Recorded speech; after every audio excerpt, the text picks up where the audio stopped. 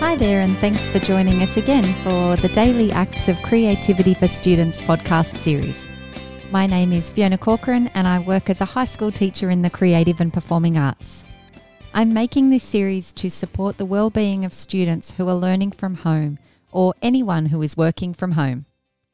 The series features 30 small activities loosely based around the areas of dance, drama, music, photography and visual arts.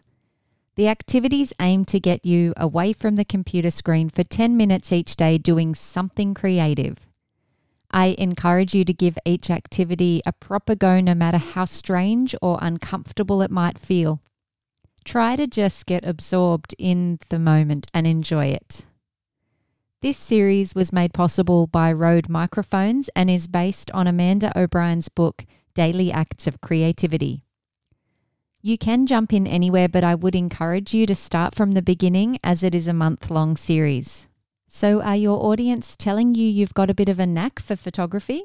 Maybe you should consider starting up an Instagram page to promote your artworks. So now we move on to our second visual arts activity, and for this activity you will need a piece of paper and a pencil or pen.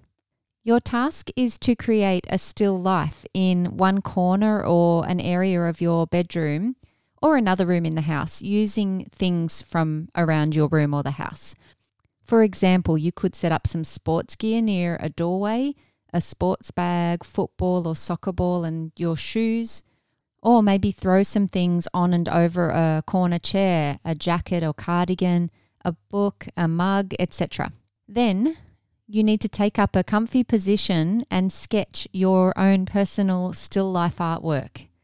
So start with some soft general lines, and then once you've got the outline and the main shapes, you can start to add some tones, so some darker and lighter areas, depending where the light is hitting and where the shadows are being cast. And you can also add texture to your drawing through shading, little dots, crisscrossed lines, etc.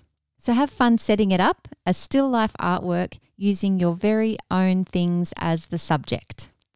And that's activity 11. I hope you like it. If you do, give us a review. If you've got questions, feel free to ask them. Thanks for listening and please tune in again tomorrow.